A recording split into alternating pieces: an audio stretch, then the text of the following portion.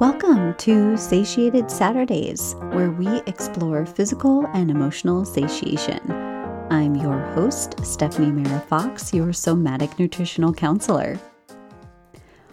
Part of living a satiated life is feeling satisfied in your relationship with your body, your food, and also with your career and your relationships.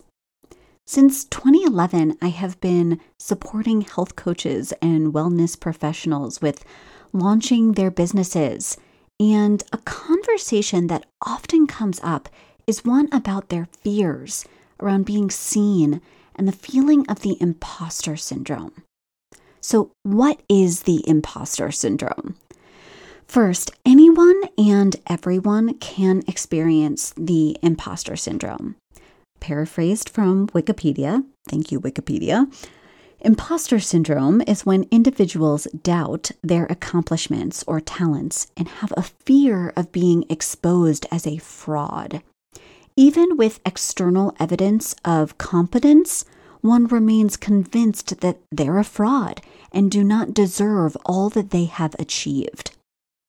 Individuals experiencing imposter syndrome attribute their success to luck or interpret it as a result of deceiving others into thinking they are more intelligent than they perceive themselves to be.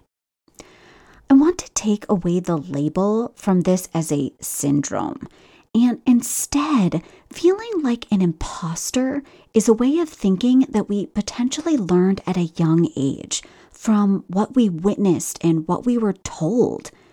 Believing that we are an imposter is protecting us in some way. Often what can be underneath the experience of feeling like an imposter can be fear, doubt, and anxiety. So when questions arise around why would anyone pay you for your services, or anxiety around not knowing enough to truly be a support to another person, here are ways you can start to respond to the fears arising. First, thank the fears for showing up. The feeling of being an imposter is supporting you in some way. We can thank the fears or doubt or anxiety for showing up in trying to help us feel safe as we're stepping into a new role in our life. We can even get excited that these emotions and uncomfortable sensations are showing up as they are revealing to us that we are stepping outside of our comfort zone to grow and evolve. Second, get curious why the feelings of imposterism are showing up. If your mind is saying you don't know enough, how do you know that? When did you learn and who taught you that you only have something to offer based on how much you know?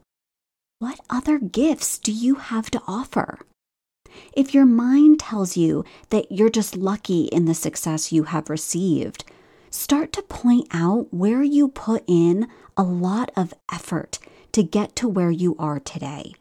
Take time to reflect and acknowledge yourself and all the small steps you have committed to that brought you to where you are now. This can support with reshaping a new internal story that feels more satiating to take in. Last, remind yourself that everyone experiences these feelings from time to time, even myself. Normalizing our human experience can decrease the intensity of judgment and can support with feeling not so alone in what we're going through.